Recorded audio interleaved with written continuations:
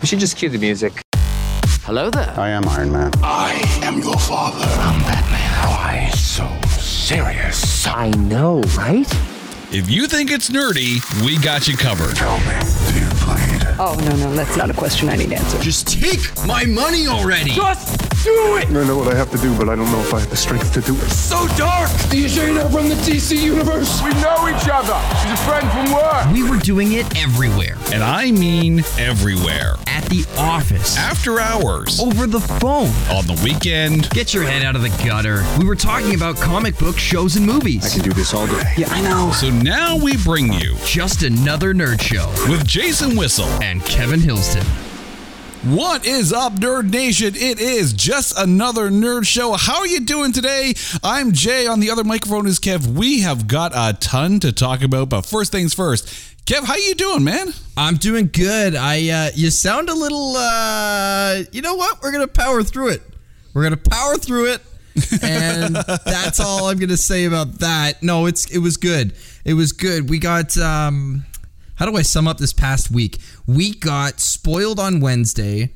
I had feces shoved down my eyelids on Friday, and then no, wait, no. Let me rephrase that. So we got spoiled on Wednesday. Because that sounds like a really bad date. No, we got we got spoiled on Wednesday. We got spoiled on Thursday with the Halo episode. Then I had feces shoved down my eyelids on Friday. And then I got spoiled again on Wednesday with this episode 2 of Moon Knight. The Friday, though, I am talking about Morbius. That was... I was about to say, so since you got spoiled on Wednesday, feces on Friday, and spoiled again on Wednesday, that means you had a literal shit sandwich. I had a shit sandwich, yeah. It was yeah, it's not at all what you'd expect. Great start to the show. Great energy. Let's go. So. We're real classy here, Just Another Nerd Show. But it is time to talk about episode 2 of Moon Knight. But before we do that, I do want to give a couple of shout outs to Bjorn and Aiden, who chimed in on our trivia quiz or question from last week. The first appearance of Moon Knight in Marvel Comics, it was actually Werewolf by Night. So thank you to you two, and thank you for listening to the show as well. Greatly appreciated. Episode 2. Hello, Mr. Knight. Kev, what were your thoughts on this? I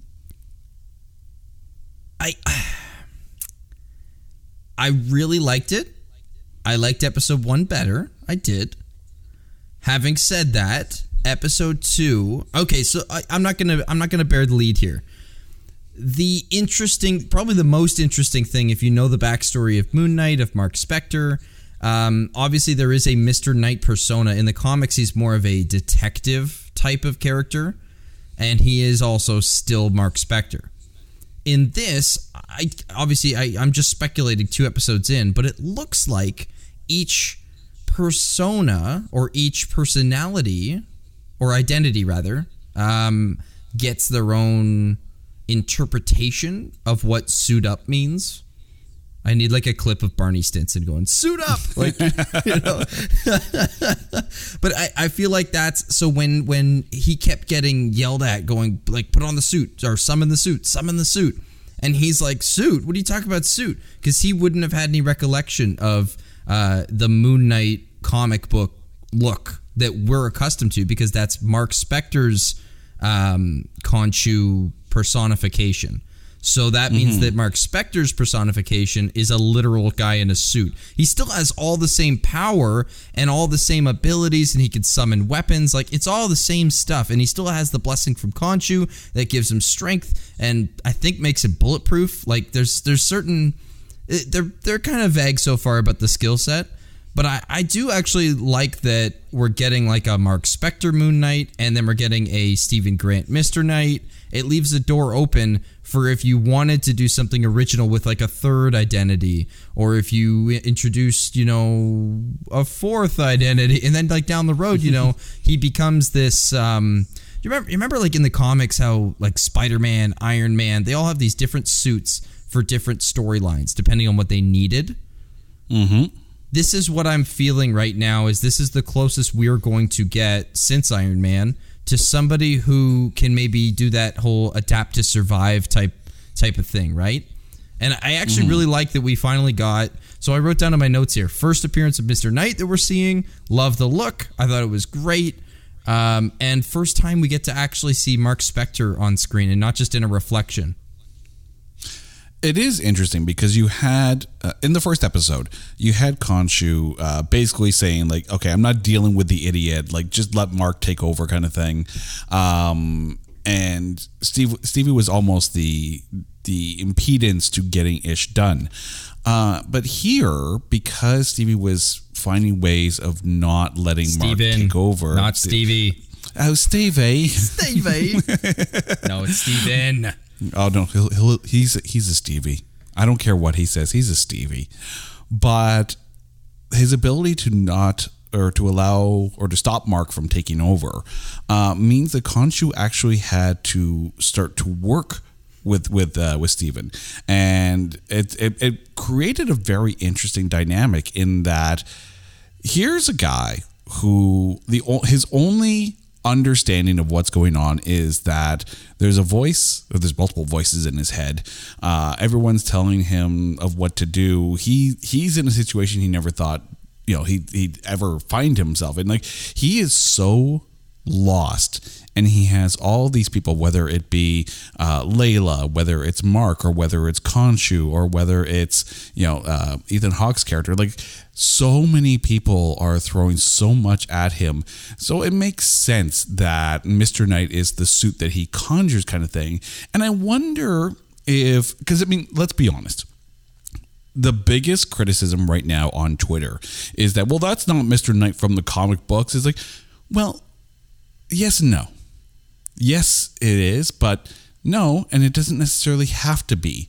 Marvel has done enough changes from the actual comic book in order to fit the grander MCU, and I think that's okay. I think they've proven that Marvel Studios kind of has a pretty darn good idea of what they're doing, and if they're doing this, it's for a reason.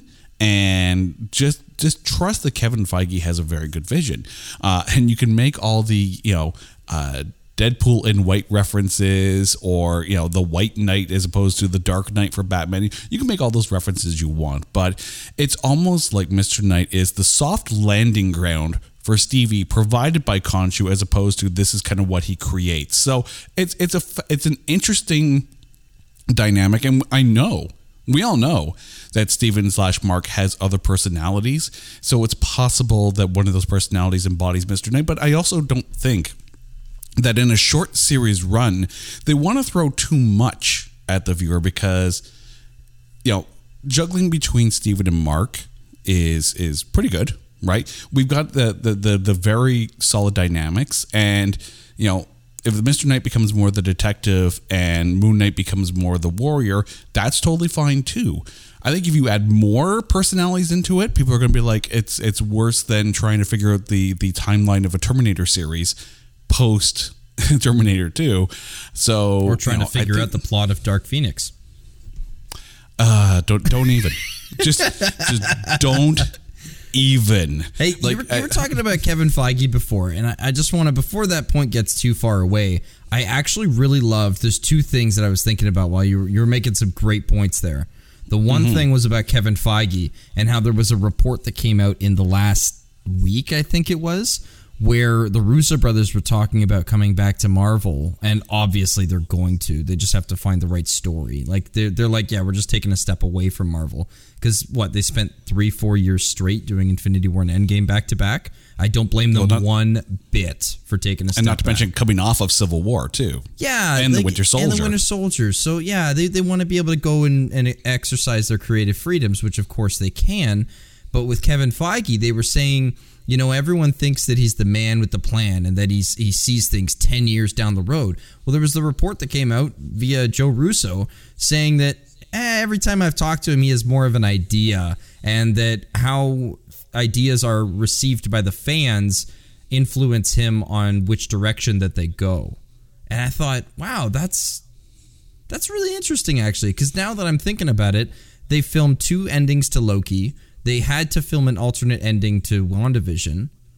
I'm wondering how much of that is done on the fly. Like, I know the special effects has to be done ahead of time, but I'm wondering if he's really checking whenever we at Kevin Feige and then or at Marvel Studios, and then he's really taking what we say to heart, because I know he does. He definitely reads every fan cast, and he's definitely met with most of the people that, not that we've fan casted, but people in general have fan casted.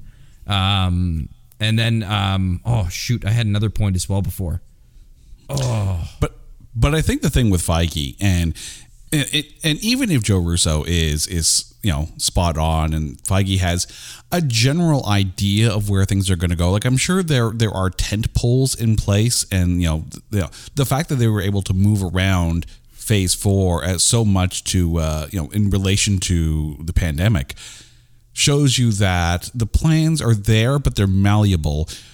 But let's be honest, Kevin Feige's big plan, and has always been the big plan, especially post Winter Soldier, is the fans are literally the boss.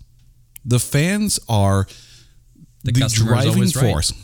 Well, the customer is right, and as much as we joke around about how Sony is messed up and DCEU is messed up, which they are. We'll get to that in a little bit later, but Marvel, for the most part, has hit it out of the park by listening to the fans. And we see this in, very smart casting choices. We see this in representative casting choices. And we see this in that, Marvel isn't the first studio to film multiple endings for a film. I remember Seven, if we get the DVD, I think there's like 3 different endings. Yeah. All similar kind of, plays upon a theme, but, you have to see which plays with which, right? And as well, the fact that we live in a digital age and changes can be made pretty much on the fly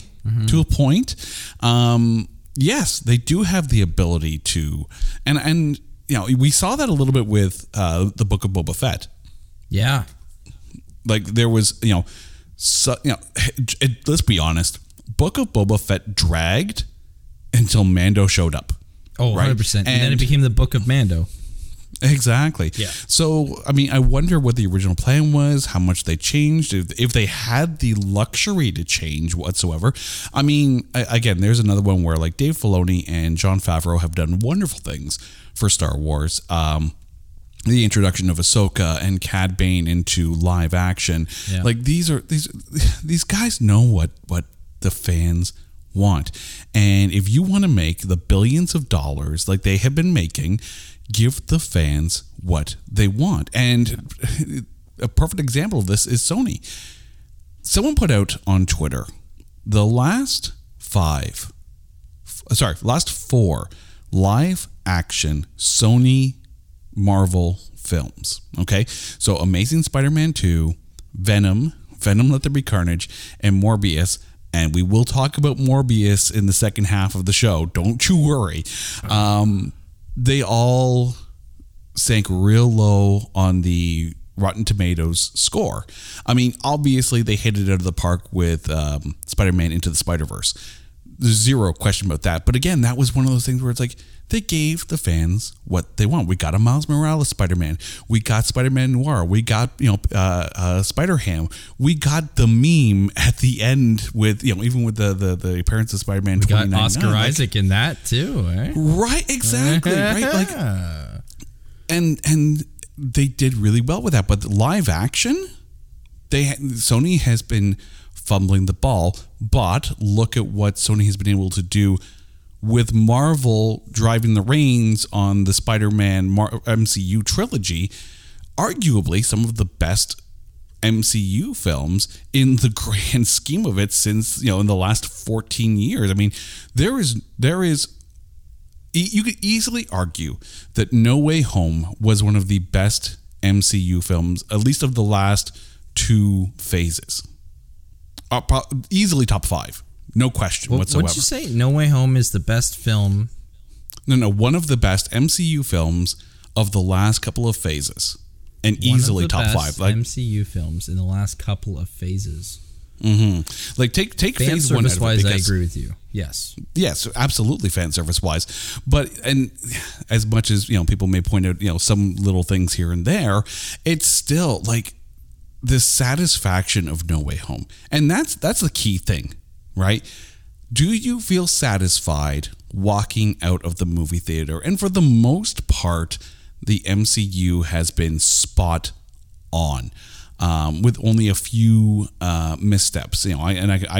I personally point to Thor: The Dark World as the lowest point. But of the MCU. We won't get another Thor: The Dark World, and we won't Thank get God. another Eternals. I think the direction in which that they're going now, and I think Kevin Feige understands this, is that the cinema or the theaters that you go to are the experience. They are the experience. So if you need to give us dry exposition, give us a 6-episode limited series on Disney Plus explaining everything you want to explain. Just do it. Then we could rewatch it over and over again, and then we'll get it. We'll be on the same page as you. But if you want to give us a really fast... that's the one thing I said about coming out of No Way Home, was that it was a very fast... Didn't feel like 2.5 hours. It was very like... They didn't hang on plot threads. Yeah. They went to Happy's apartment, and I think they were out of it in 10 minutes. Like they didn't sit around and hang out. They pushed the plot forward by doing that. And they didn't go to the Statue of Liberty for no reason. They went there with the 3 Spider-Men to give us a beautiful moment between the 3 of them and have the final battle. And then just like that, it was over, and they were all crying and weeping, and there wasn't much that dragged on. It was very like quick, next shot. There was a lot going on, Yeah. especially for for a single character film. Even though yes, Doctor Strange was in it, obviously you expect that kind of action pacing from the larger tentpoles like the Infinity Wars and the Age of Ultrons. Yeah. No Way Home for a technically speaking a solo hero outing moved really fast. And you're right.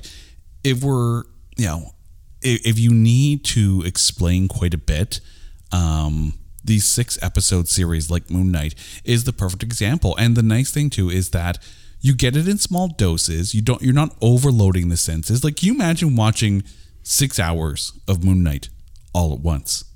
No, definitely not. Now, but what I could imagine is binging WandaVision, because that's in sitcom form, and I've binged sitcoms before.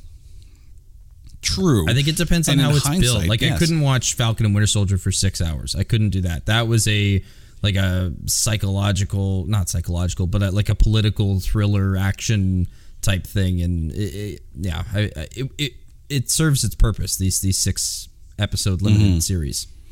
But even with WandaVision, they scripted it smartly in that, for the most part, each episode ended on almost a cliffhanger as to leave you guessing what's coming in the next episode. They gave us the bare Falcon and the minimum Winter Soldier. every episode, the bare minimum. Until you get to like the last 2 episodes where it's like, okay, well now we're ratcheting up the action. We're out of the sitcom format, and we're starting to get to the climax of the series. Yeah, the best way to describe it was the first 2 episodes, they spoon-fed you air and said it was food. And then the following 2 episodes, they did put a little bit of food on that spoon. And by the time you get to, was there 9 episodes? By the time you get to episodes 7 and 9, they have a full-blown IV of exposition just being pumped right into your blood. You're like, okay, I'm here for the ride. Let's go. It is very much like, and I don't know if you watched Cowboy Bebop on Netflix, the live-action series. The one that got with canceled? John Cho. Oh, did it get renewed? Yeah. It did not get renewed, I unfortunately. thought there was like a fan petition for it. There was a massive petition. I think that petition is still open.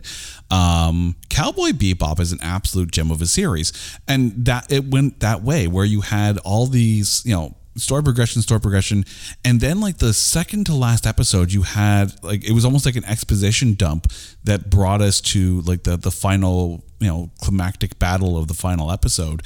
And it was one of those satisfying, it ties a lot of things together of open questions, especially when you have mysterious characters with mysterious backgrounds. And I'm sure with Moon Knight we're going to get whether it be next episode or the 4th episode. And you have to think almost the next episode, because now that Steven understands What do you want to get next a little episode? bit more about Khonshu, next episode for Moon Knight, we're probably going to get some exposition because Mark has taken over.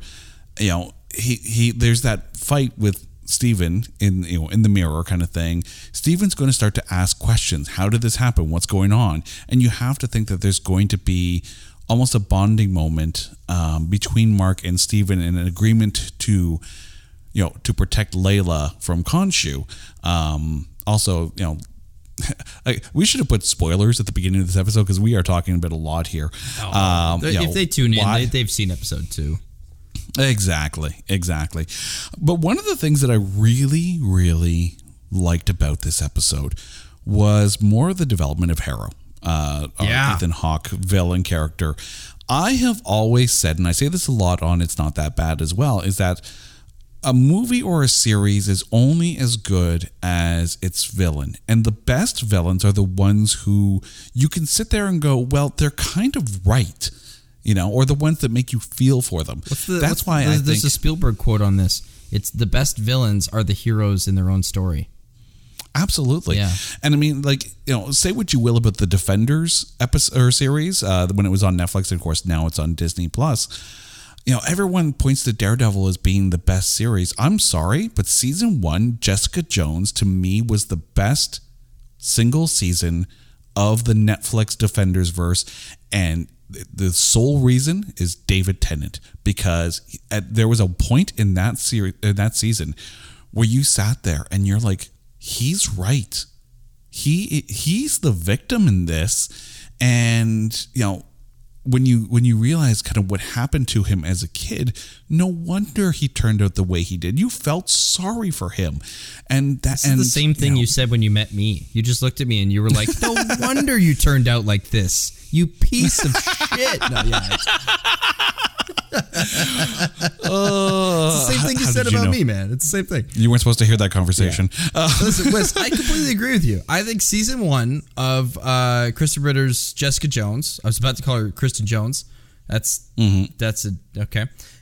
But Jessica Jones season 1 was the best Defenders series by far. But then it goes Daredevil, 1, 2, 3, whatever order you want, and then I guess just throw the rest in the hat, and maybe Luke Cage is up there. I didn't hate Punisher it. season 1. Punisher season 1 was also up there. I really enjoyed that one. I found it slow, but I mean, we could talk about this another time here too. But you know what? We'll leave this for the fans. We're gonna put out on Twitter @AnotherNerdShow which one of the seasons of the Defenders shows that were produced on Netflix, produced and released on Netflix, which one's the best one? If you had to tell someone, hey, you got to start on here and this will get you hooked for the rest of them. And, if somebody says Iron Fist, I may block them. You're wrong. if you say Iron Fist, you put the beer down, stop drinking the absinthe, and it's 8 a.m. on a Thursday, okay, Jimmy? Stop drinking. Jesus. But in true MCU fashion, though, with Harrow. Well, did you get vibes? I got chills when Arthur Harrow was walking through. First off, clever as all hell by the showrunners.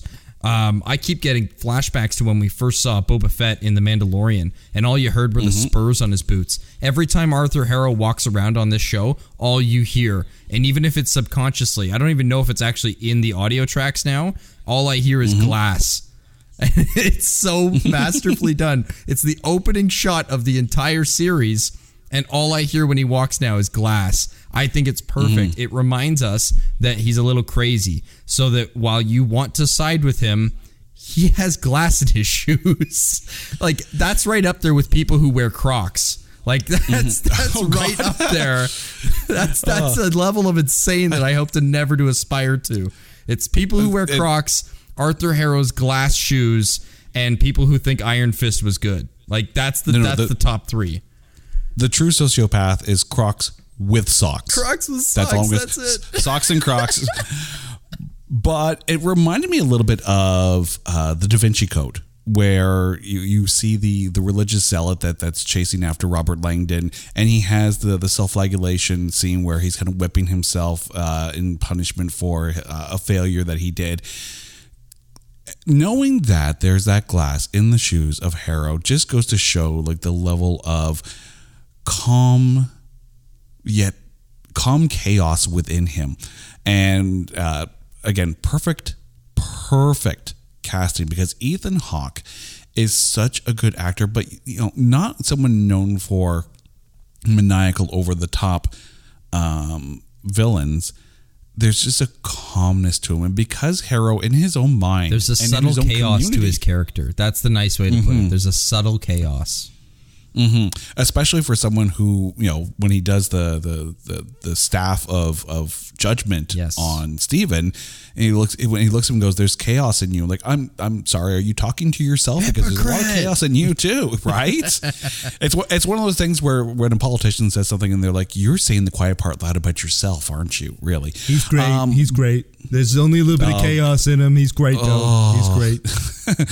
Bigly chaos. I talked to Mark. Mark's a good friend of mine. He's great. Oh God. A little bit of chaos though. Big chaotic guy. He's great though. But I mean, I could not picture really anyone else playing it.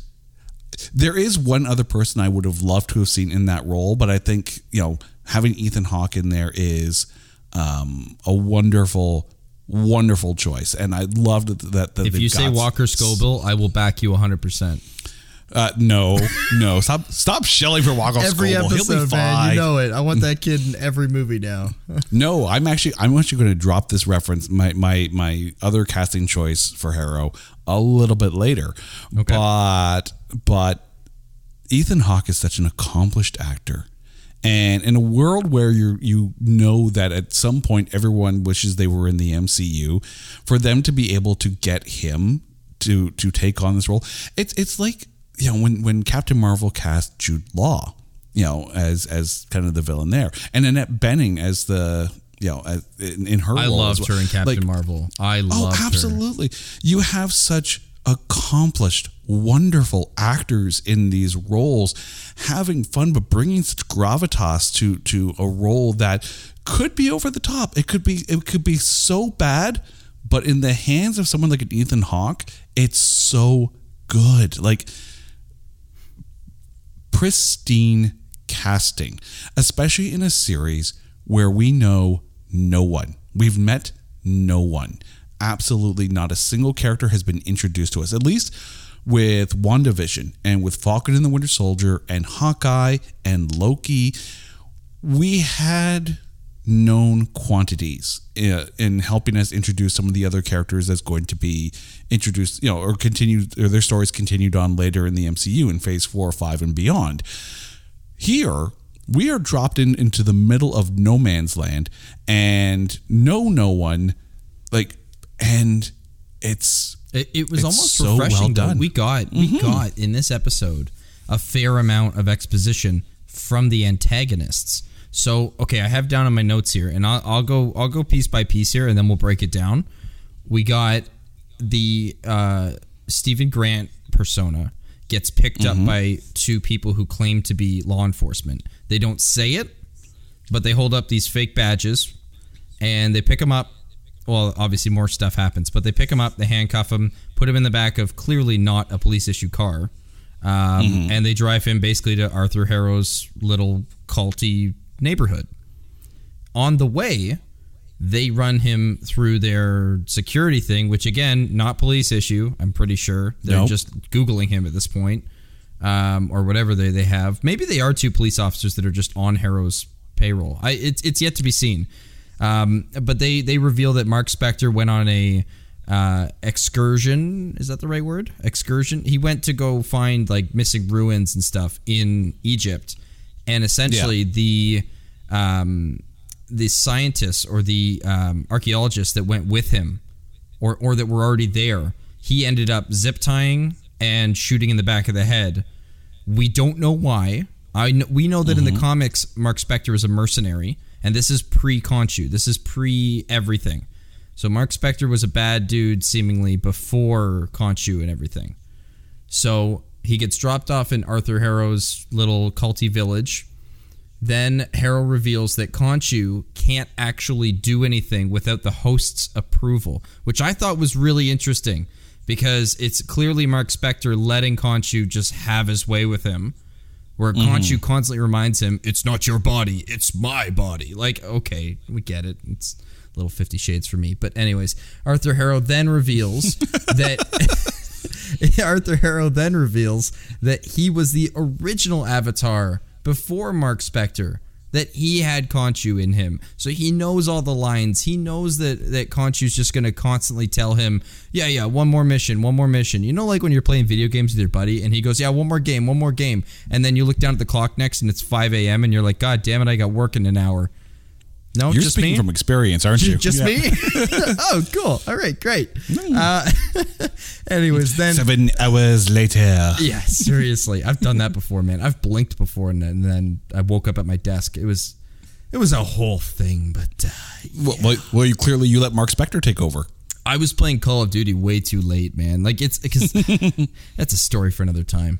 But no, then Arthur Harrow, he summons a jackal, which he did in episode 1. But now we get to actually see how he does it, because he also tells us that this staff or this cane that he has been bestowed has a fraction of the power of Amit. So he thinks that he has been blessed with. It's like every zealot over the years that thinks, you know, they're the next becoming of this, and they're the next, you know, they're second Christ, they're this, they're that, and then they get these followers, and then they get this false sense of power. And I say false sense because Amit is clearly using Arthur Harrow to just get to Earth, to just get to life.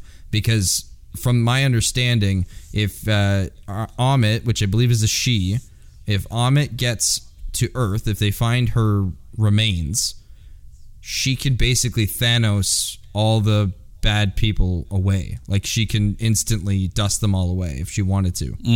And she doesn't need the cane, doesn't need all that stuff, right? Let them live and risk the bad things happening. Eliminate them, and you very much have a Thanos type situation. It's a fascinating conundrum that, you know, Steven / Mark has to kind of acknowledge, kind of thing. You also have this organization that, you know, I'm not going to like say it's very much like the Flag Smashers, but you have these almost cult-like followings for these villains. It feels very Hydra, 10 Rings, Flag Smashers. Oh, absolutely. Yeah. Absolutely. And now that you mention that, and I kind of want to bring this up because we saw at the end of Shang-Chi that his sister had kind of taken over the 10 Rings, and clearly men and women training together. So she's building an army. We know that the Flag Smashers are still a thing. We know that there's this organization that runs under Harrow. Hydra probably is and possibly could still be a thing. It's almost like, and we don't know what Sword is. Is Sword the antagonist, or are they the protagonists that were just being dicks in WandaVision? Exactly. Are they still out in space? Are they operating on Earth? Is S.H.I.E.L.D. still a thing? And are Skrulls good or bad? Like, they've only been good so far, but there's got to be a bad faction of them, right? Anyways, I was about to say, are Skrulls good or bad? Yes, the answer is yes. But you have all these small little fractions that are popping up in places around the world that you have to think that little by little, you are creating almost a, you know, like a world chaos situation where you're either on one side or the other, and who you align with kind of dictates who you're going to be fighting with. It is very, very fascinating, the world that they're building. Again, like we talked about this a little bit last week, in that, you know, rather than just be isolated in America, which was a microcosm of the world at the time, now you're seeing the grander global picture of the superhero universe that the MCU is creating, and it is all encompassing, and it is fascinating to watch. I almost liked more that there is no clear-cut tentpole film that we're working towards, right? You almost have these smaller little pocket Avengers, groups of tents. Exactly. Avengers. Yeah, because you got your West Coast that they're building up now, because I think they established in this episode that Mark Spector and Layla are from San Francisco. So you have Stephen Grant, so you have the Mr. Knight persona that can help out a British team, And then you have the Mark Spector version that has ties with San Francisco for a West Coast. You still have the Avengers. No, they don't have the Avengers based in upstate New York. What are they doing now? Nope. I don't want to go too far down this rabbit hole, but are they rebuilding? Like, I honestly don't know, but you have to think that Doctor Strange is going to play a key part because of the various Sanctum Sanctorums and the ability to go to different parts of the world through the Sanctum. It's at some point, someone on Twitter or someone on Reddit is going to create a global map and red flag where every hero is, where every villain is, and little by little we're going to find out where others pop up, and we'll find out where Latveria is if they actually map it out, right? We also might find out where Atlantis is, because that was kind of teased a little bit Iron Man during 2? Endgame. Oh, Iron Man 2. Well, they didn't they have the SHIELD map where they had a bunch of potential recruits and they had one ping right in the middle of the ocean? That might have been the Winter Soldier, but when you think about it too, like in Endgame, when Nat is having her holographic board meeting, and Okoye is talking about an earthquake in the Atlantic, the best way to handle it is by not handling it. Exactly, it's an earthquake under the water, right? Yeah, like it's her way of saying, "Bitch, please, what do you want me to do?" Like, but in very much the same way that Doctor Strange was basically soft booted by literally one line of dialogue in the Winter Soldier. Stephen Strange. That could have been the one line soft boot of Namor, and it would make total sense. Obviously, somewhere in the middle of the Atlantic. But they couldn't do it then, right?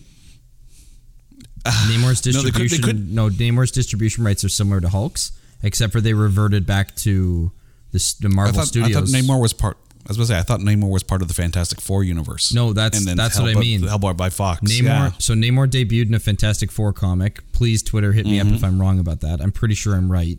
But he debuted in a Fantastic Four comic, and when Fox bought the Fantastic Four comics and the X-Men comics, they did get the rights to Namor, but they had no aspirations of making a movie of him, so they sold distribution rights to Universal.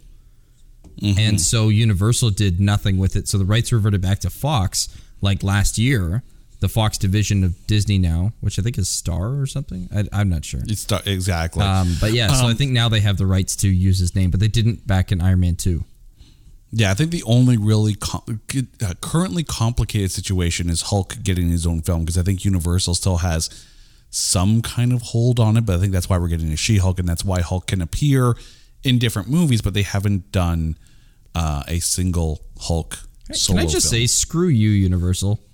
Like, I don't even care if I even make a dent in this. Screw you, Universal. The fact that you made a shitty distribution deal with Marvel about the Incredible Hulk means we never got a proper Red Hulk with Thaddeus Ross. Screw you. And that's all I'm going to say about it. I'm freaking salty about this, man. We had a great Thaddeus Ross. We did. Oh, we absolutely did. Okay, back to Moon Knight, though. Back to Moon Knight. I want to get back to this here. Because looking forward to the next episode, because when we left off Mark Spector, he was drunk in Egypt. What do you expect of the next one? Are we going to get the exposition episode next episode, and how the bargain between Khonshu and Mark Spector came to be? I'm just thinking, where could we go now? So he's looking at pyramids. They're trying to beat the excavation team or the excursion team of Arthur Harrow and his cultists. Trying to beat them to Amit's tomb, so that I guess Khonshu can defend the remains, so they can't resurrect her. And that's about as straightforward as I think the plot is from here on out, unless they give us a 180 next episode. It is interesting though, and maybe it's just a character building as far as Stephen goes. But if you remember in the first episode, how Stephen was talking about seeing the posters outside of the museum, and only listing 7 of the Egyptian gods as opposed to 9. Maybe this is just big picture fanboy kind of speculation, but it makes you wonder how many more of the Egyptian gods are we going to see in this episode? We've already seen one before Moon Knight. Do you know who that is? Really? Who? In the Egyptian pantheon, he's not in this, but in the Marvel Egyptian pantheon, the panther god Bast is a Egyptian, because Africa's just Egypt is in Africa, so the Egyptian pantheon of gods, Bast is one of the gods. So technically, we have.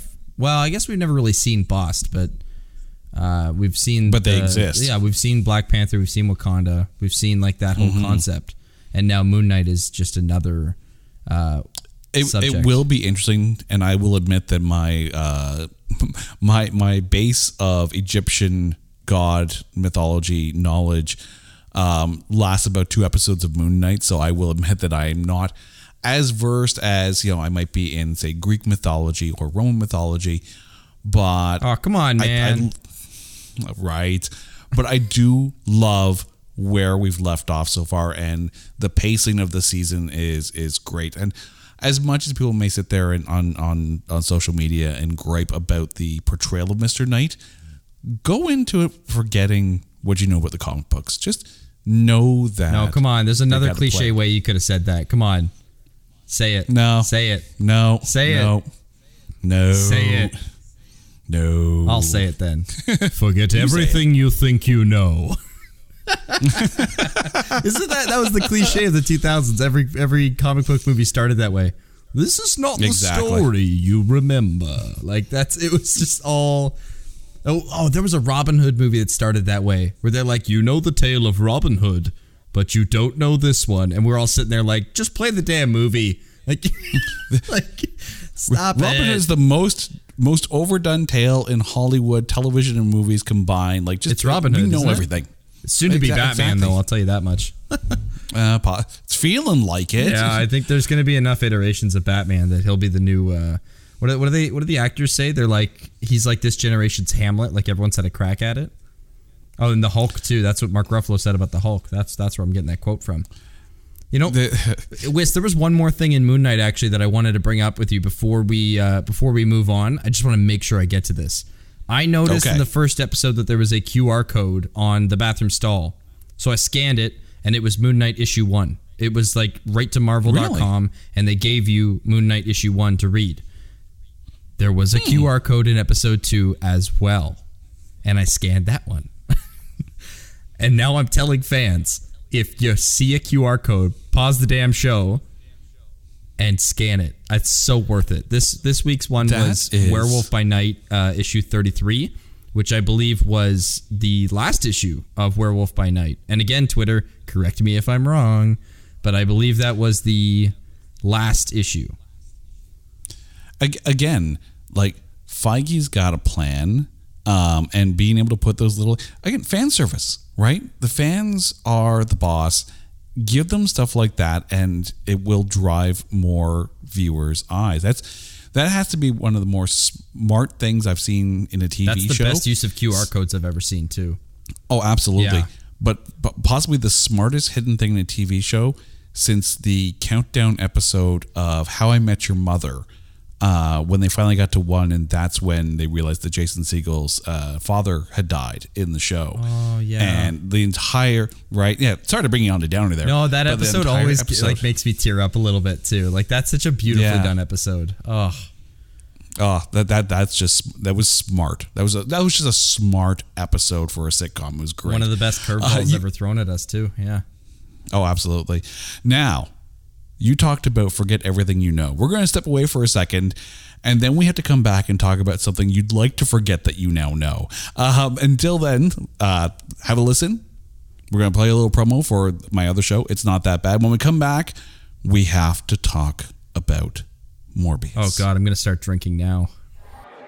And that is why Rocky Road is definitively the best ice cream.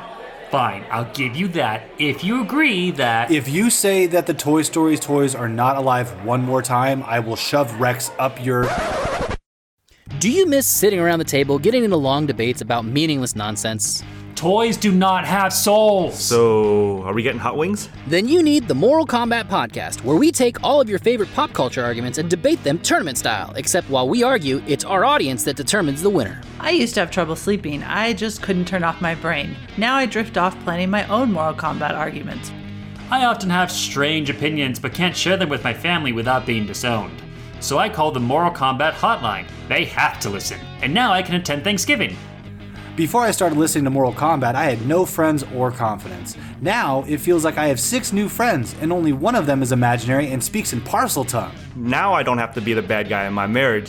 They can tell her how bad her taste in movies are. Recorded live via Twitch every week, come hang out and get back to discussing the important things. Available on all podcatchers by searching Mortal Kombat Pod.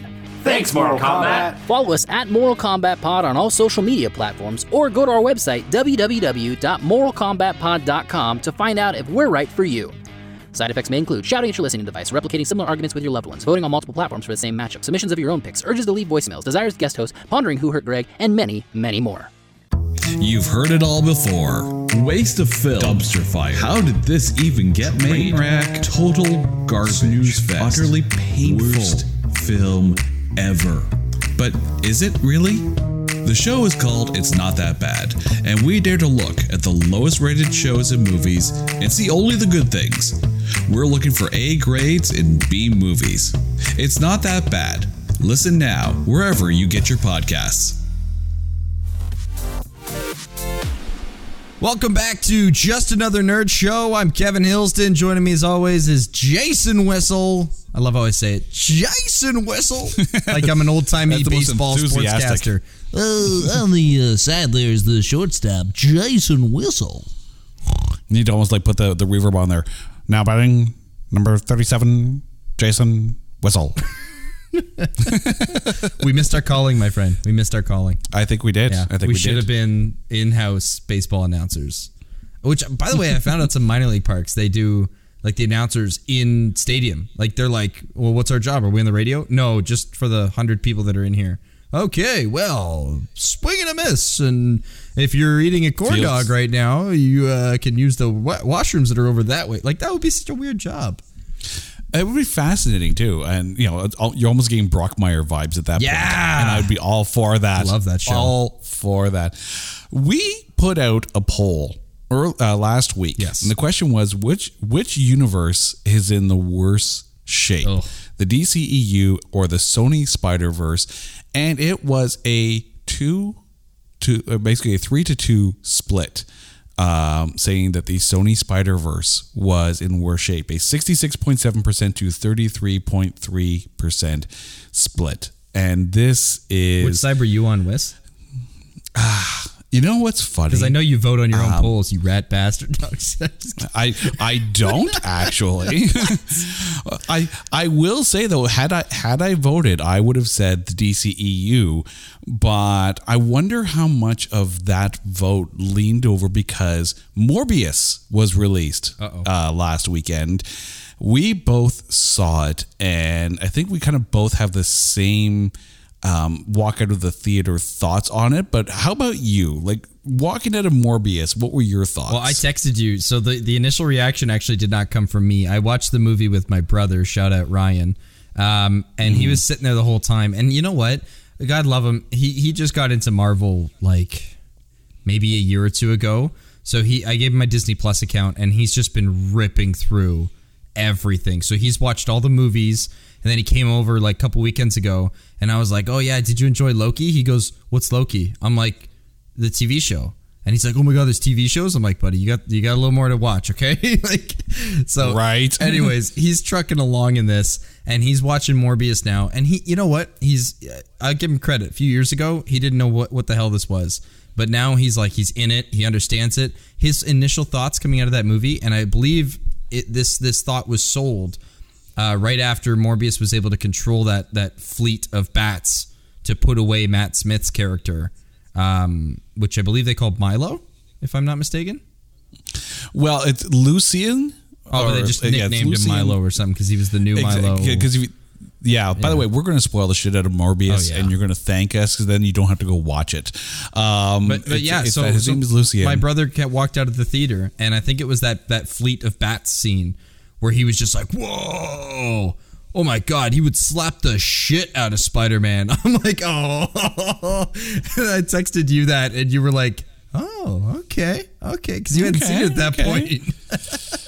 Yeah, no, just no. But okay, so my initial thoughts though. So that was my brother's initial thoughts. My initial thoughts. The story was very weak. There are good things though to salvage from this piece. I don't think it was all terrible. I don't think it was a good movie. It was not a good movie. Say it. No, I'm not gonna say it. I feel like I say it about movies for goddamn weeks. Stop. No. Then I have to say it. We just said it at it's break. Not that bad. It's not that bad. Yeah, it's not that bad. We just played an ad for your. Oh my god. No, it was a mess, man. Like, I almost don't want a director's cut. I just feel like the stuff that they had in it was so. And now I'm hearing like Jared Leto improvise the "I am Venom" line or "We are Venom" line, whichever one it was. That joke did not land in my theater, by the way. No, I'd say nor did mine, but I like to go watch my movies on a late Monday night. It's you and Carrie. That's the audience. Don't sugarcoat it. Yeah, there was maybe like 4 other people, maybe 5 other people in the theater. I love my Monday nights because I don't like people. But I wrote down in my notes for this how to intro Morbius. I wrote down 4 notes. It was shit. It was really shit. Or ... It was unwatchably shit. I had nothing else to put I don't know. I don't know if I'd go so far as to say it was shit, but I do have to say this: that in the pantheon of comic book movies since Iron Man first suited up, right, and that's kind of where we have to almost take a look at where we are in comic book movies. That's the standard that's been set with the Sony Marvel sharing arrangement. Well, with everything really, right? There's everything before Tony Stark suited up, and there's everything after Tony Stark suited up. It's almost like you have it's almost like you have the golden age and the silver age of comic books. You almost have like the golden age of comic book movies, and then you've got like the silver age, which is kind of like the Daredevil era of movies. And now we're just in like just peak platinum. Like we're just like or you make it like what's the Christ thing? It's BC and AD, so it's possibly BC before chest piece. Mm-hmm. And AD after death. We're going to talk about Endgame again, are we? No. No, but I mean, that's if we're going to go on like the gold standard there. And that may be like, superhero movies after the death of Tony Stark. That might actually be like another, tent pole in the, in the age of comic book movies. But, there are okay things about this, and I think the most realistic criticism that I can say is it was boring, and there was no flavor to it. It was like one the tone. The flavor was vanilla. Not even. It's like that clear Jell-O that you're supposed to add flavor to, because you don't want the artificial stuff in it. It was like eating hospital food. It's tofu. Morbius is the tofu of superhero movies. Wow. It's Can I get bland, you on record it's saying flavorless. That? Morbius is the tofu of superhero movies. Well, technically speaking, because this is a podcast, I am on record as saying that Morbius is the tofu of superhero movies. And it's a real shame, because you have arguably a phenomenal actor in this, in Matt Smith. Not necessarily Jared Leto, but in Matt Smith. And I mentioned it in the first half of the show that if I was going to cast one other person in the Ethan Hawke role, it's Matt Smith. Interesting. Matt Smith would have been phenomenal as Harrow. We are perfectly fine with Ethan Hawke, but Wes, that's not where I thought you were going with this. I was going to say earlier that if I had to cast somebody other than Ethan Hawke, I would have said Jared Leto. No, I would have said Jared Leto. Jared Leto. I think he comes across as super culty. That's why. You're not wrong. He does come across that. as somebody who's like, I'm here to help you. No, everything's going to be okay. Yeah, just follow me. I am Venom. Like, just one of those guys. Right?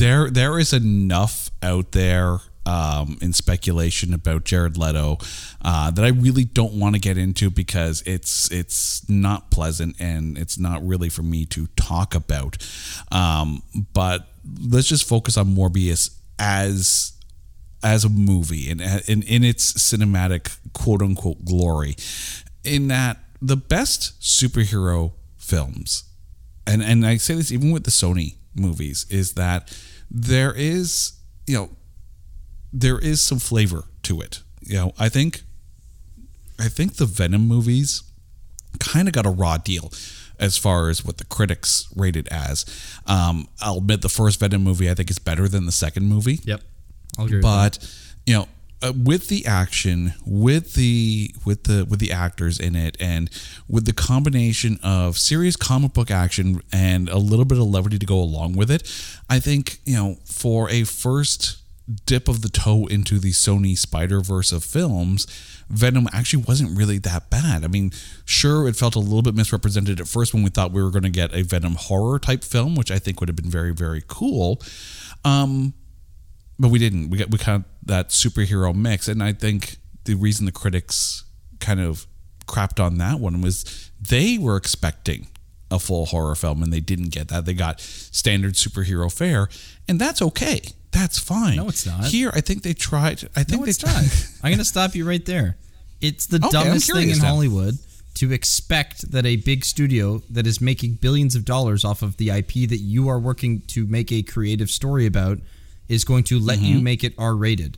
That is so selfish of you. Like, it's like trying to make a Spider-Man movie R-rated. It's for the kids. I know Morbius and Venom and Kraven, like, they're going to be a little bit darker movies, but they're tying into Spider-Man. So at best, 14A or PG-13. Like, stop trying to make it your own thing. Deadpool was for the adults who have been loyal and are Ryan Reynolds fans.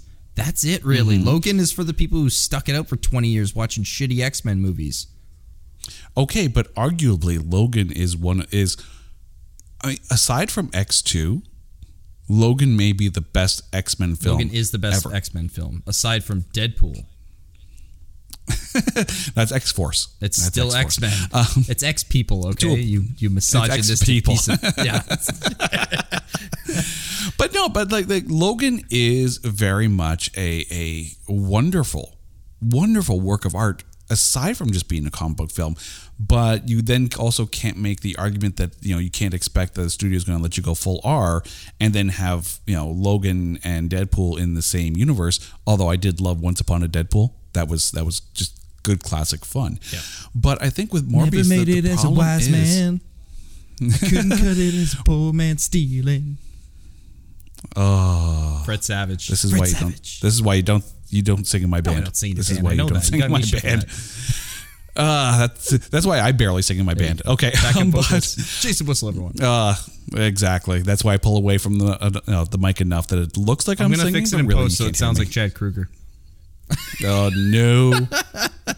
Okay, fine. I'll leave it in raw. Right. Exactly. But really, Nothing.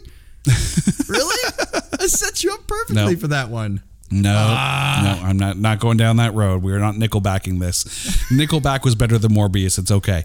But that being said, that's a poll. There is that is a poll. Which is worse, Morbius or Nickelback? I'm sorry, Morbius is worse. The only thing that would be worse is Nickelback doing a song on the Morbius soundtrack. Okay, so there we go. Sick. But it's featuring there was no life to this. There really, really wasn't. I mean, Jared Leto had like one tone through the whole film, and we know he can act. We know he can act. Like Dallas Buyers Club proved that he can act. He's got a decent enough filmography that, if given the right script, the right director, and the right project, we know he can act. But we also know he can shit the bed at the same time, and we saw it on full display in Morbius. I feel horrible that Matt Smith, when Matt Smith was approached to do Morbius, he said in an interview that he reached out to Karen Gillan because, of course, the two of them started together in Doctor Who, and Karen Gillan, of course, is Nebula, and she's done a few comic book movies, and arguably one of the more bankable stars in Hollywood today, especially for geek culture and whatnot. She's doing phenomenally, and he asked her opinion about doing comic book movies, and she's like, "Yeah, go ahead, do it. They're a ton of fun, and a really cool, interesting experience." So he took the role, after consulting Karen Gillan, and I wonder if Karen Gillan called up and apologized, said, "Oh, I'm so sorry. oh, you didn't tell me it was Morbius. Like I can just imagine that conversation. Yeah, I thought you were up for Nebula. Wish. Jared Leto would go full method on Nebula for sure. Oh, but the thing is, and he didn't. He said in the interview that he almost famously didn't do method acting for this role. He almost always does, right? That's what he's kind of famous for, is being kind of creepy and being really into his roles. Can you imagine him method acting as Dr. Michael Morbius? He'd have like pouches of blood hanging by his bed, Can I? This might be like a controversial thing, but anyone who goes on about their method acting kind of thing, I don't know if it's them trying to give themselves license for being a prick on set because they're playing a prick. Like I'm sorry. Yes, study your character, study their profession, like study, learn. But method acting? Is this story time? I feel like there's something behind this here, Wiss. Like you were on TV show and movie sets. Oh, they're right? completely. Is there a story time? Do you have a name to drop here? No, Who was a douche to you? Come on. Who was a douche to you? No one put baby in the corner here. Okay. Who was a douche to you, and why was it Michael Keaton? Go on. No, Michael Keaton's a gem. Yeah, no, but seriously, it's one of those things where, like. I just don't know. And I'm sure there are actors who are method actors and, do a lot of study and in-depth immersion into the role and it works out well. But, to say, oh, I'm famous for my method acting, that just means that you're famous for like just not being genuine in real life for the 3-4 months it takes you to film the movie. Like, really? And the best actors should be able to turn it off and on. Exactly. Like I appreciate, maybe walking with the cane and practicing that walk kind of thing because there were like physical acting in this shortly after the first. I want to get this right. Him and Matt Smith, those two characters, Milo and Michael Morbius, I keep calling him Milo. I mean, they called him Milo the whole movie. I think I get a pass. Yeah, but it kind of felt, you totally get a pass, but it kind of felt like one of those things where, Korg kept on calling everyone New Doug, right? And that was funny because it was from Korg. Here, it just made Morbius a bit more dismissive. And the fact that everyone called him Milo, like I was just waiting for Matt Smith to snap and go, I have a name. It's Lucy. Like, if he had done that. He almost used it as an alias because you knew he was into bad shit at the end there. But what did they have? They had like a form of, I know it was a blood disorder, but they also had a form of like a rare muscular dystrophy where they needed like the walkers. Yeah, well, basically what they said, like, in order to stay alive, they basically had to, as blood transfusions like 3-4 times a day. Exactly, get an oil change or something like that, right? So that's awful. And here you had like, yes, Morbius was a very smart character and like got the ability to go study and try to find a cure for this disease. And where you had, quote unquote Milo, being picked on and being ridiculed and being ostracized for his condition, he had every right to be mad at the world. But everything felt just so glossed over. It just felt like all of a sudden, like everyone's rich and everyone has the means to do anything they want, and just there's just so much that just happens, and you're like, well, how did we get to this point? And I recognize that this film was pretty much in the can and ready to go, but before the pandemic. I remember us sitting at work watching the trailer, going, "Oh, okay." It was like 5 years ago, right? Interesting. Felt like it, yeah. This movie's had, I think, 7 or 8 release dates. But it's also had 7 or 8 different like edits too, as well. Like I feel bad for it. In all honesty, I feel bad for it. It's a Frankenstein of what it used to be. And that's kind of what killed Suicide Squad. Like the first one, where they had the cut and then the studio decided to get in and meddle with it. And I wonder how much meddling, I'm sure we're going to hear reports of just how much meddling was done, whether it be from Marvel or from Sony or whatever the case may be, because of course things move. I can And tell you much exactly like how Black much meddling was done. The director was on record a week before the movie dropped, where he said the studio asked him and the editors to take out every trace of Spider-Man, Daily Bugle, and Oscorp references in the movie. So you and I are editors. We can tell when you show a skyline shot and you haven't digitally removed anything, you just pushed it in a little bit and you just cut out the top part. Or when, there's a missing bus shot that maybe needs to be in it, or that had Daily Bugle ad on the side of the bus, or there's a... But not every reference was gone. Every reference was gone. No, there wasn't. What was missing? There was a scene where Matt Smith goes to buy a newspaper from the street side vendor, and he asks for a Daily Bugle, and then he eventually kills the newspaper guy. But yes, I remember that. And then of course they shoehorn in the Venom reference, or the Venom line, and the whole. There was a lot more scenes. There was a lot more. Oh God, yeah. And there were scenes in the trailer where it's like there was so much more Michael Keaton, so much more Vulture. Why did they put that in the trailer if they're just going to make the post-credit scene? Now I'm getting heated. Now you found a topic that works. God damn it. And why would you put Vulture in the trailer? It's not even a scene that we got in the movie.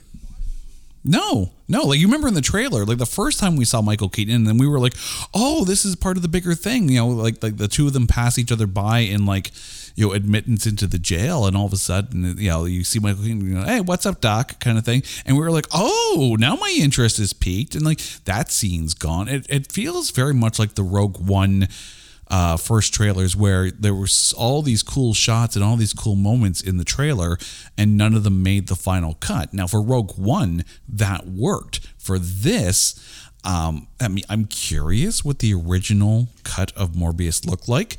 I don't know if I'm going to go out there and hashtag restore the Morbius verse. But okay, Wiz, can I pitch you an idea for a minute? You'd like to moot an idea? I would like to pitch an idea to you, and you're going to tell me immediately, because we're both fans, as are our listeners. I just thought of an idea that I think maybe would have made Morbius slightly better. First off, you introduce or you tease the Rhino character earlier. You don't have to show him. You just say, Menace at Large, dressed as a big rhino or something. And then you can have something on the news where there's this explosion or whatever it is. But you're still continuing the Morbius storyline through the same way. And you don't have him go to jail a third of the way through the movie. You have it near the end, so it feels like a helpless thing where he's truly conflicted, and Matt Smith's guy is on the run doing his thing, and he knows it, but he has to also keep himself contained. And then there's a breakout of the jail, and Morbius has to fight Rhino in order to get out, in order to defeat Matt Smith. See, no. What do you mean, no? First of all, Rhino was shit in Amazing Spider-Man 2. It's not that version. Okay, but let's talk about that though, because sorry, I'm not angry. In the text, I'm just disappointed. Oh, you're angry, but you're angry like a Nickelback song. But you're went there. But I did. But your text to me was your brother was like, oh yeah, he'd kick the shit out of Tom Holland. But how do we know if they're in Tom Holland's universe? So you're saying Vulture? All Vulture we know, hopped, not Morbius. Well, here's the thing, right? When in the post credit scene, right, the first post credit scene, Vulture kind of transitioned into the jail cell that he's in. So it leads you to believe that he transitioned into this universe. We don't know whose Spider-Man this is. But you don't think that it's not Tom Holland's 100%. I don't think it is. And I say that because there has been a lot of love heaped upon Andrew Garfield, and almost, you know how comic books retcon characters in order to kind of fix things that went wrong in previous issues and whatnot, yes, or previous runs of the storyline. Yeah. Andrew Garfield not getting his third Spider-Man film, right? But especially the fact Sinister that Six, isn't the Rhino in there? You hate that Rhino. But I hate that Rhino. But we did see the vulture wings in that and Electro was cured scene in and the Lizard was Spider-Man cured. 2. Exactly. Right? No, they were cured. Were they, though? Like, they're not supervillains anymore.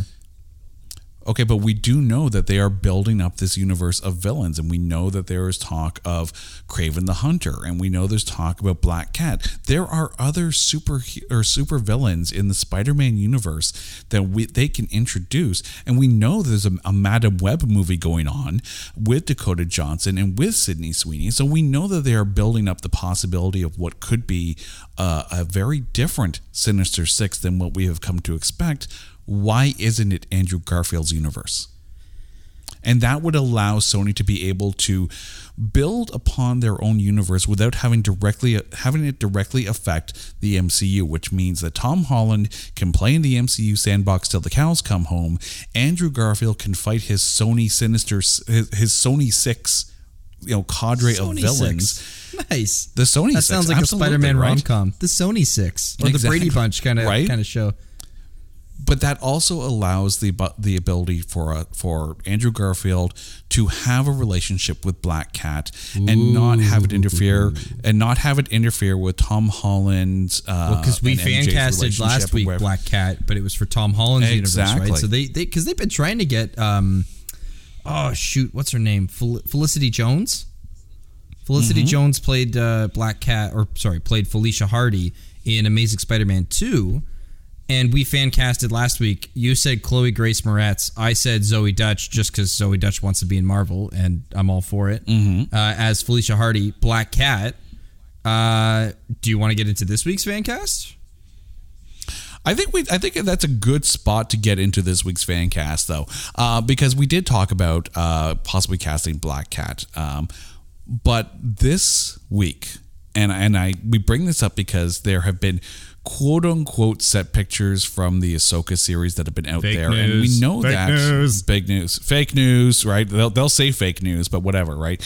I'll believe it when I see the final show. But here's the deal: when we first met Ahsoka in Mandalorian season 2, she dropped one massive bomb of a line in that episode that made me stand up when I watched it and just go, She said his name is Grogu. The minute she said, no. Wait, you're thinking of something else. No. When she said, "Where's Thrawn?" Oh, yeah. My jaw dropped, because as a fan of the Star Wars Expanded Universe books, the ones that like Timothy Zahn wrote and all that, keep in mind too, like Timothy Zahn apparently didn't know this was going to happen. He was just as caught off guard as everyone else. That Thrawn is going to eventually be in the Star Wars universe.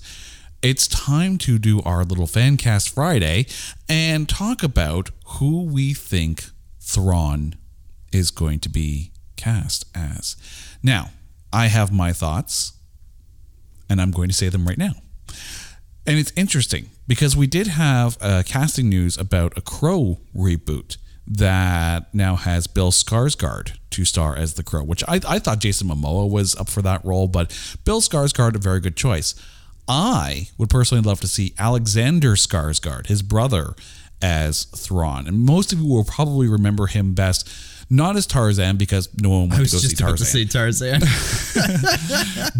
but you will probably remember him best from his role in True Blood, of which he was phenomenal in that one. Thrawn, as a member of the Chiss Ascendancy, is a very intellectual, measured, deliberate character, and I could easily see. And he's also like very, slim and like very like lithe in body, kind of easily. Alexander Skarsgård could like put the blue paint on, let them either digitize or put the red contacts in his eyes, and have this quiet menace about him and this quiet command. Alexander Skarsgård, you ask me, would be a phenomenal Thrawn. Yeah, I see it. I see it. I'm not going to sit here and be like, no, he's going to be crap. Now everyone listen to what I would pick. No, Alex Skarsgård would be great. He's young, so we have to take into account how old Thrawn was, because unlike our previous Fancast Fridays, this character has actually debuted in something that I believe is now canonized. Because in the Obi-Wan trailer, we got Grand Inquisitor and his Inquisitors, which debuted in the Star Wars Rebels TV show. So I believe Thrawn, and now obviously he's been name dropped, and Ahsoka's now made it to live action. I believe Rebels Thrawn was in Rebels. Rebels is canon. Oh, absolutely, yes. So that means I would say Thrawn, to a human form, he looked like he was in his 50s, 60s, and we're catching up with him about 20, 30 years later. Maybe 15, 20 years later. So I actually but we also don't know the aging of the chiss. That's true too. Yeah, and you could also age up somebody fairly easily with prosthetics and stuff. But Alex Skarsgård still sounds like he's 30, and he still looks like he's the hottest man on earth. I'm just gonna park that somewhere else. Right next to Chad Kroger. I actually think.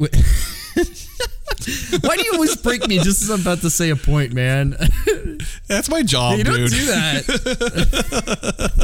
I was just about to say, I think the voice actor for him in Star Wars Rebels, Lars Mikkelsen, has actually, like, obviously they made him look a little bit like him in Rebels, but I actually think he's aged into a bit of a. I know his brother played a Imperial scientist in Rogue One. Mm-hmm. But I feel like he's kind of aged into that perfect Imperial officer or Imperial, like an Admiral or Grand Admiral kind of age. Because they always had people like around his age group, you know, being the ones in control. And I also think he's just super menacing. His voice and everything and the way he was in Sherlock, like he's an incredible actor. I think he'd kill it. But you know what? If you think I'm right, and if you think Wiss is wrong, hit up our Twitter at Another Nerd Show. If you think I'm wrong, just don't say anything at all, because I only accept positive things. No, voice your opinions at Another Nerd Show. We're going to put this up on Friday. So if you're listening on Thursday, best of luck to you. You got to wait another 24 hours. And if you're listening on Friday, Wiss, it's Fancast Friday. It is Fancast Friday. But the other thing, too, is if you don't agree with either of us, that's okay, too. But please, chime in. Who do you think should be Grand Admiral Thrawn in the eventual Ahsoka series? There's some could have news. already been cast as well. We don't even know. Mm-hmm. We do have to talk about a little bit of news because, the beginning of this segment, we talked about which universe is in worse shape. The DCEU is in horrible shape right now. Of course, Ezra Miller being arrested for assault. Apparently, Warner Brothers has had a massive, basically they put every future project with Ezra Miller on pause. The current status of the Deadshot movie is completely up in the air because Will Smith apparently according to reports, priced himself out of it. There was a story in the Rolling Stone magazine about Ezra Miller having multiple meltdowns on the set of Flash. I mean, look. The real question that we want to ask right now is, DC fans, are you guys okay? How are you guys doing? I feel like people aren't asking you this enough. Are you guys okay? But it's worse than that, it's too. So bad. Because Discovery, of course, is pretty much ready to take over Warner Brothers in that merger and Warner Media. And it has been an absolute bloodletting as far as the heads of Warner Media basically either being let go or leaving. Like, I would be surprised if there is even a future of the DCEU. I mean, you have a bunch of projects that are, pretty much in the can, like Black Adam, ready to go out, and Aquaman still in production kind of thing.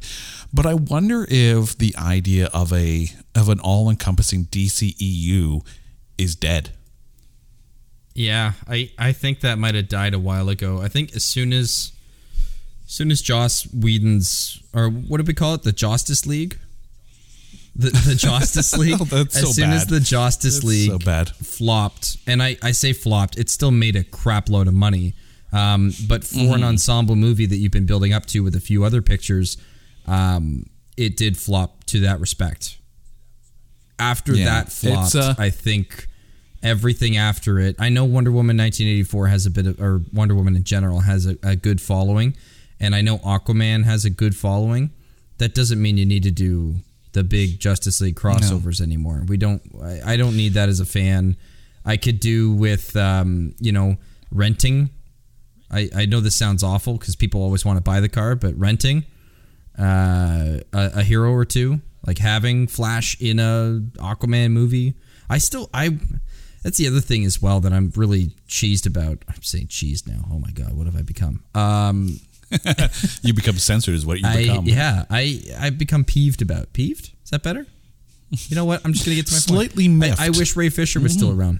I do. He was a really good cyborg, and there was a lot of good promise. They had a good Victor Stone storyline, Silas Stone, like the whole origin story for him in Justice League was really good, and it only got better with Zack Snyder's Justice League. It's too bad that Warner Brothers treated him horribly, and that there doesn't seem to be any reconciliation there. There is so much wrong with this thing. And I think going forward, you're going to see more of the HBO model. I mean, the Batman arguably, kind of saved a lot of people's bacon in that it was so good. And it was a self-contained movie. And I think maybe going forward, you're going to have self-contained movies. I think the idea of building up this massive comic book universe, leave that to Marvel.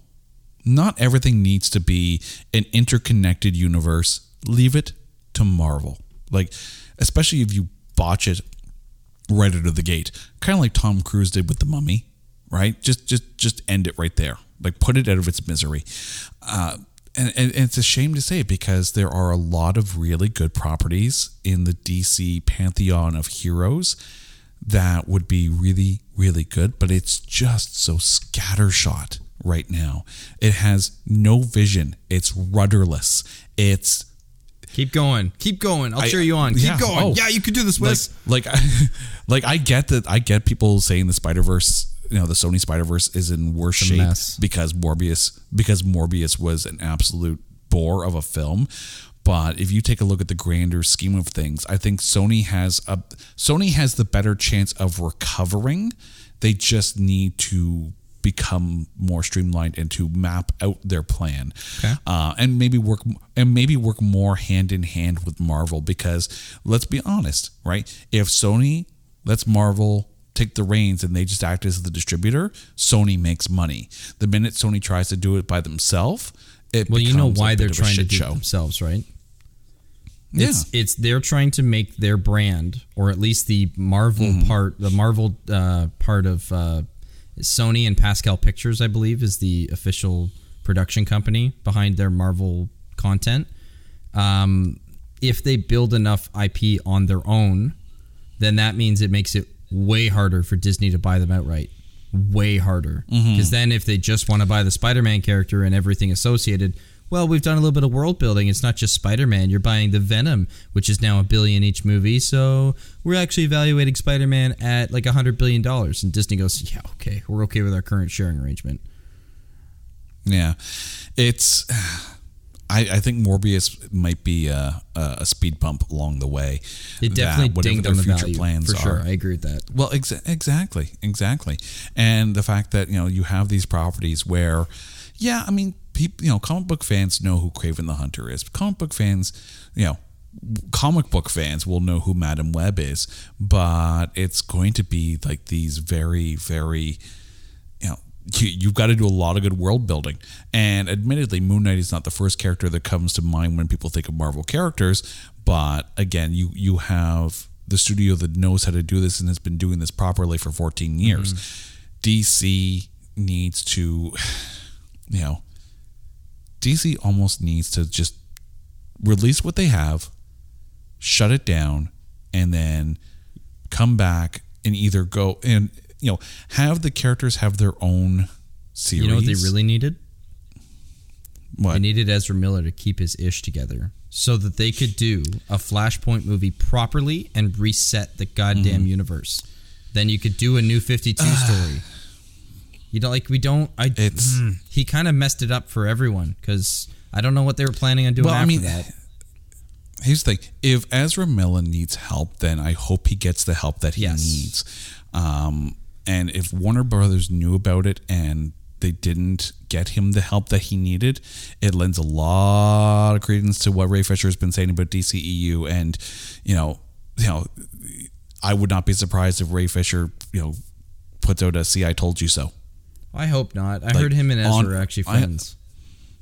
I know, and that's the thing. Like, if Ezra Miller needs help, I hope he gets the help that he needs. I don't know if this movie gets released now. I don't. Yeah. See, what was our bet? Our bet was on Fantastic Beasts, which comes out in like 2 weeks. And I said Ezra Miller's probably going to do some press for it. And you said no press. I'm liking your bet now. Yeah. Yeah, you're going to have to pony up on that one. Oh, boy. But the on a more lighter note, though, some big news came out of the Star Trek universe. Picard Season 3, the final season of Picard, it was announced that they're going to have a whole bunch of friends on Picard because pretty much the entire Next Generation cast, Jonathan Frakes, Michael Dorn, Marina Sirtis, Dr. Beverly Crusher herself, right? Like Gates McFadden, like they're all Geordie LaForge. They're all coming back and joining Picard for season 3. Now, I wonder how much of this has been. You yourself said watching Picard season 2, you kind of stopped after 2 episodes because it kind of felt not as fresh as the first season of Picard. I wonder how much of this is, let's create this big TV spectacle and bring back everyone together to get Picard season 3 finished the right way. They did also say that it's the final season of Picard. What they didn't say is if this is supposed to be the launch of a next generation. Oh, I really hope not. And please don't call it the next generation, because that would just be so bad. I hope that they give the Picard character his due diligence. Please just bookend it. Just bookend it. I don't need more. You can start new content your own way. I believe I heard that J.J. Abrams is coming back to do Star Trek 4 with Chris Pine and Zach Levi, or not Zach Levi. What's the guy's name that plays Spock now? Zachary Quinto. Thank Zachary you. Levi's Quinto. Shazam, right? Mm-hmm. Yes, he is. Too many Zachs. Too many. And then Carl Urban as Bones. Oh, I love him. And he was the perfect Judge Dredd. Also, we need a new Judge Dredd film. I'm just Carl Urban is like a hidden gem in these movies, eh? Oh, absolutely. It was great in Red as well. Great in The Boys. But I do. Oh, he's just he's diabolical. Is what he is. No. But I mean, here's the thing. Paramount Plus, of course, has their big streaming service, and they have to put a lot of really good properties out there in order to be able to capitalize on it. Star Trek is arguably one of the biggest IPs the Paramount has in their pocket right now. Of course, you've got Star Trek Discovery. You have the upcoming Strange New Worlds series, which is going to be kind of the focus on Captain Pike and his crew. You have Star Trek Prodigy for the kids. You have Star Trek Upper or Lower Decks for the comedic fans. You have a lot that you can do with Star Trek. I mean, I wouldn't be surprised if we get some kind of continuation of, because I mean, even if Picard ends after season 3, there's nothing saying that the other characters from Next Gen can't continue on in some kind of way. Like I would love a series of Riker afterwards. I think Jonathan Frakes has a phenomenal character that you could follow down that road. And when you think that Jonathan Frakes as a director was the one that brought us First Contact, clearly he is right in the mix of all that is Star Trek and could easily create some fascinating content for Paramount Plus. Just don't call it next generation. Well, the interesting thing that they're doing in this season, and you know what, I'll give them credit.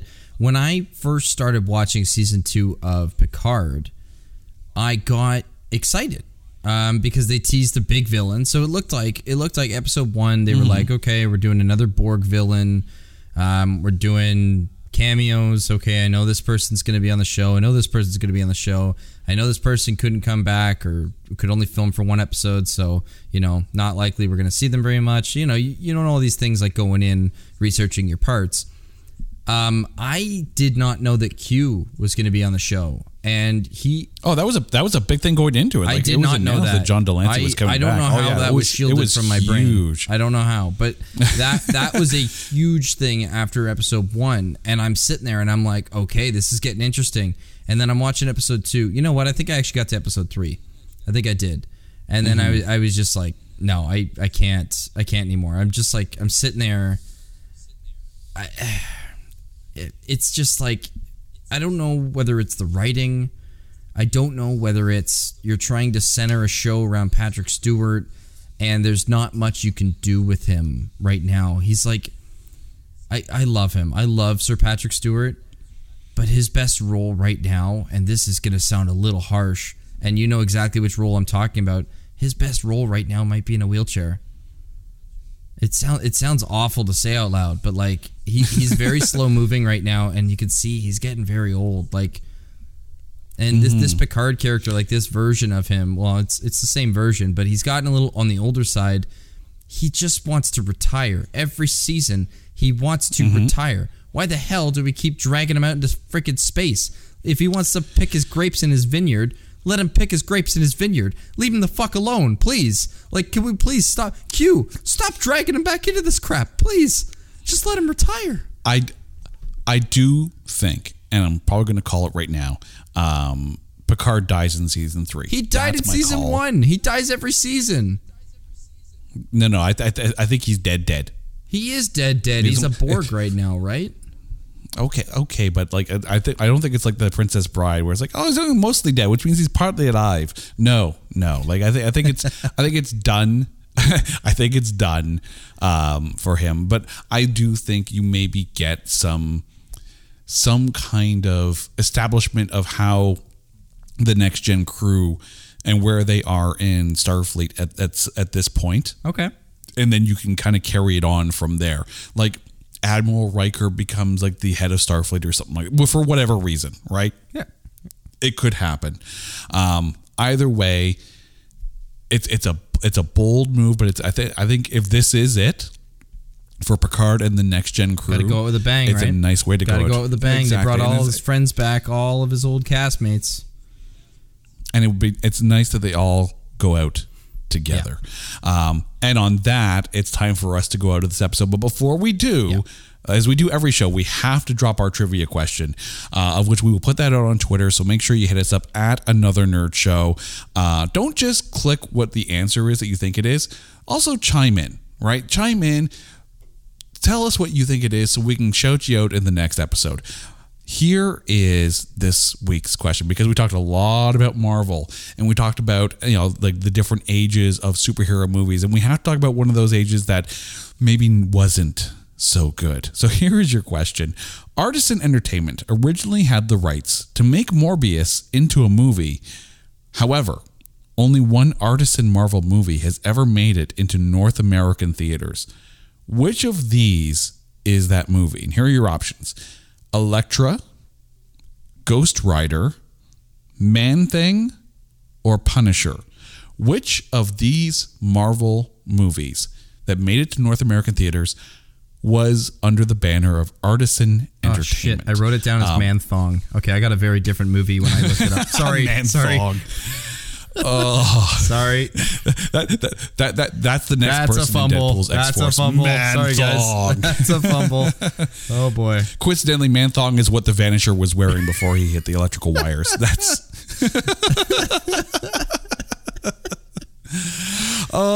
To all of you who are listening, thank you so much for listening to this episode of Just Another Nerd Show. Of course, next week we will be talking Moon Knight episode 3.